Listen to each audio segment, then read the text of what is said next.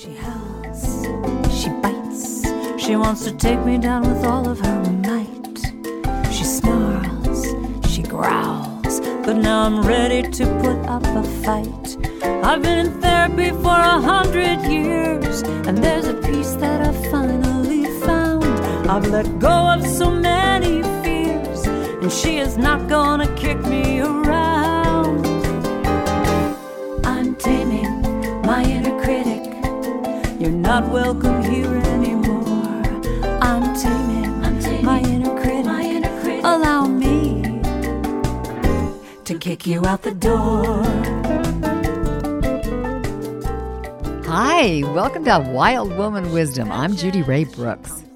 Well, I am so excited today to be chatting with Sarah Wilson. Sarah is a New York Times bestselling author. She's a #1 Amazon bestselling author. She's the founder of IQuitSugar.com and the author of several books on that subject. She is a philanthropist, an anti-waste campaigner, and teller of stories about anxiety. Sarah is a self-proclaimed soul nerd. I love that. I can definitely relate to that. In her last book, First You Make the Beast Beautiful, she helps reframe anxiety as a spiritual quest. And her new book, One Wild and Precious Life, The Path Back to Connection in a Fractured World, is what we're going to be having a conversation about today. Sarah is joining me via Zoom from her home in Australia, where it's tomorrow morning. Hi, Sarah. Welcome to Wild Woman Wisdom.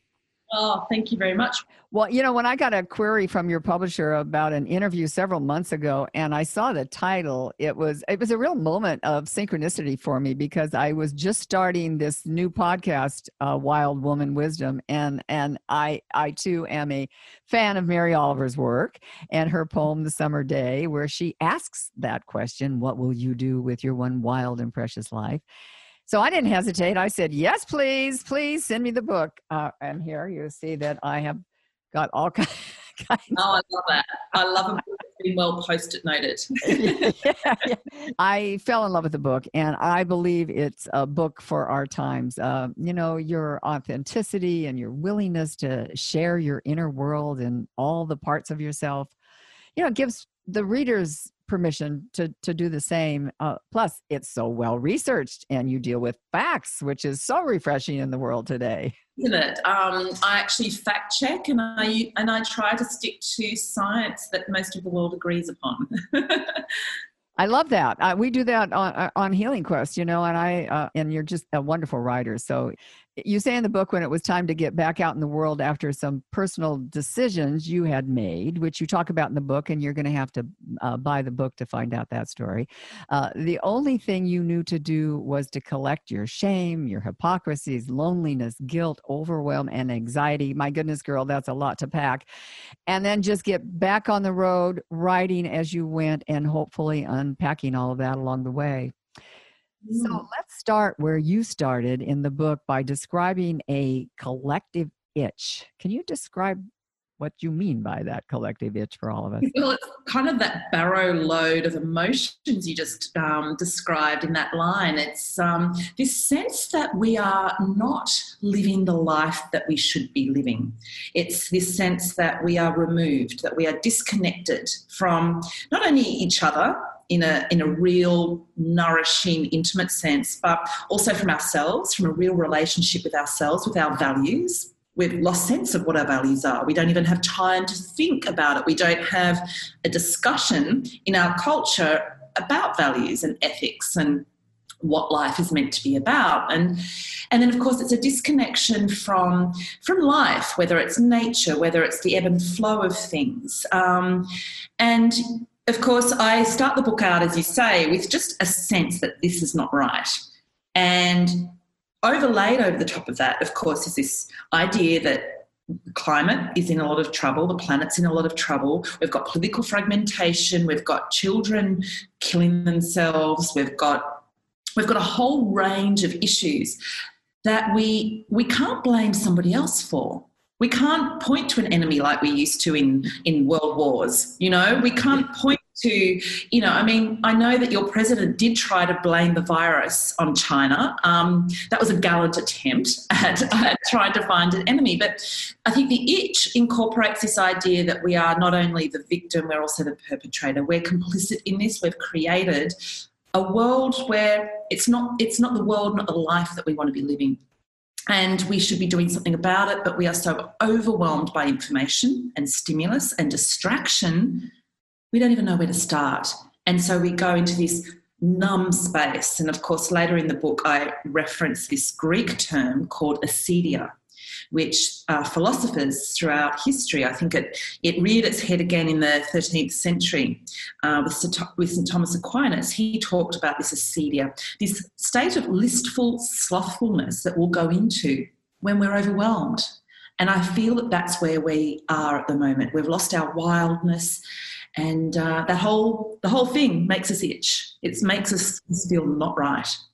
Let's talk about the crisis of connection that you so aptly titled the chapter "All the Lonely People," because it does seem as if we have a real crisis there. I mean, I can't tell you how many people I hear say they're lonely, and it doesn't mean they're alone. Correct. That's the really important distinction that I had to make as I set off, to write this book. It's interesting because, of course, the COVID pandemic has, I think, shone a spotlight on all of these issues that I raise in the book, but are the issues that are in our culture and are fracturing our culture and making us itch. So COVID obviously made those of us who are already lonely even more lonely, except it also made us aware of the specifics of our loneliness, because we are more connected, Judy, than we've ever been in our lives, right? We've got Absolutely. more distracted by all these connections, right? But and I make this distinction, what we're lacking is a meaningful connection with others. So there are so few forums like this one, and this is why I love coming onto podcasts with people I've never met before on the other side of the world. And we wind up having a conversation with each other, but also with your audience, that's far more intimate, right, than we have on a day-to-day basis. We don't have the forums in general for doing that. I'm very lucky that I get to have these kinds of conversations with people like you. I then break it down a little bit further and say that I call it a moral aloneness. And this is a term that a wonderful writer in the New York Times calls it. David Brooks is an economist, a very dry writer in some ways. And he came up with this term, and it's a beautiful way of describing it. It's almost like we're disconnected from the matrix of society that made everything feel like we had a point, and that makes us feel connected. So I feel that we're not so much lonely just from connections. We're lonely from real meaningful connection with others, with ourselves, and with the matrix of life. But I was kind of stunned by one of the scholars, I guess in 1980, estimated that 20% of people in the U.S. felt lonely. Now, 40 years later, it's half of all Americans.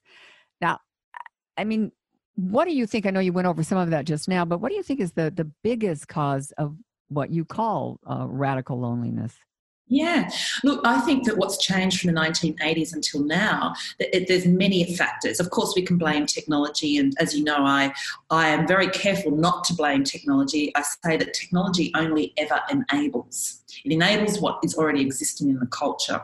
So it's enabled us to split further apart, essentially, But I think there's a number of things. And actually, David Brooks, I quote David Brooks on this.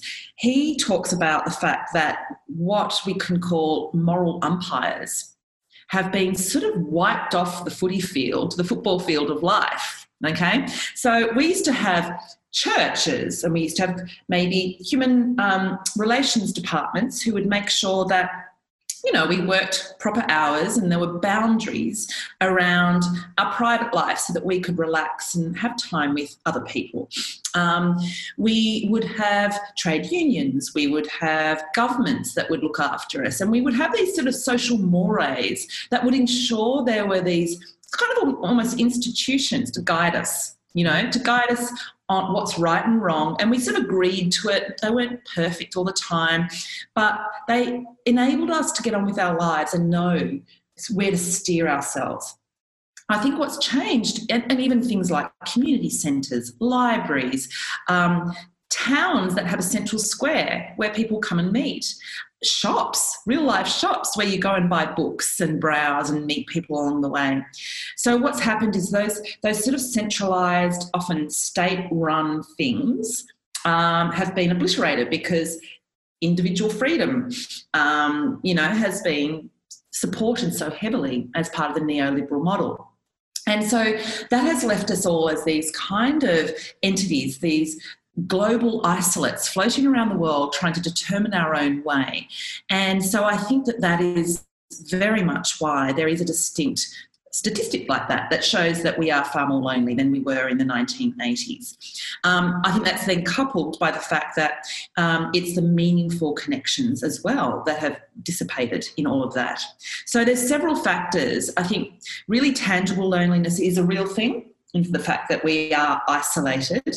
We don't have spaces to meet each other, to meet sort of a community. But it's accentuated by this sort of moral aloneness. And we didn't sign up for this. We've been sort of lured into it, and we've been sold the Kool-Aid of individual freedom as though that's what we wanted.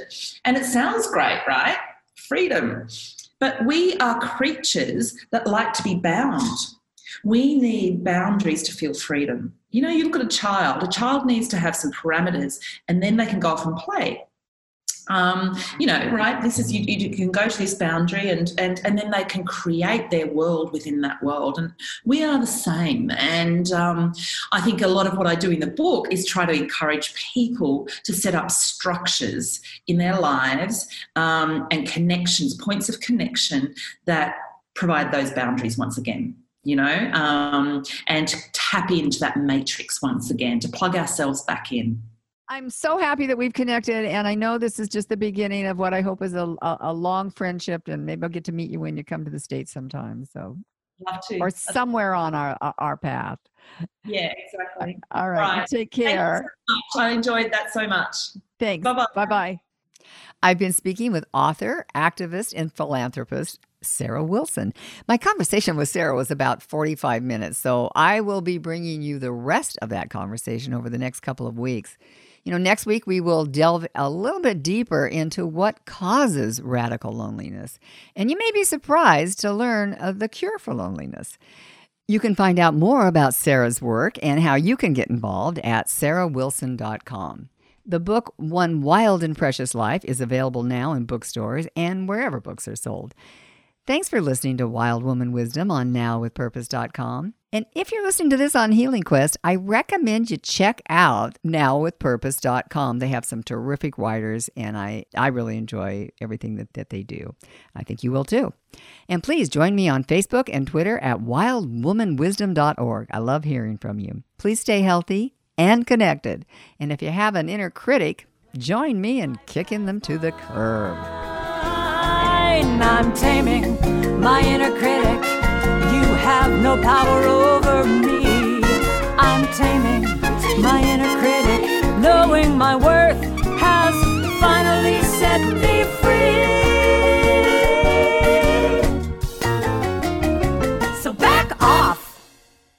I hope you enjoyed my conversation with Sarah Wilson as much as I did, and I'm going to have more of that for you next week.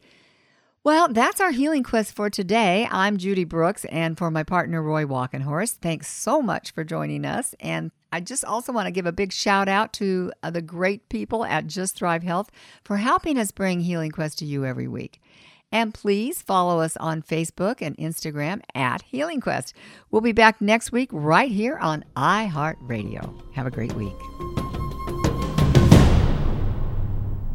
Healing Quest is brought to you by Clearlight Infrared, makers of jacuzzi saunas whose infrared heating technology penetrates deep to boost the immune system, increase blood flow, reduce stress, and detox naturally. You can learn more about jacuzzi saunas at infraredsaunas.com. That's infraredsaunas.com, and use the promo code HealingQuest. Or you can call Clearlight at 1-800-798-1779. That's 1-800-798-1779.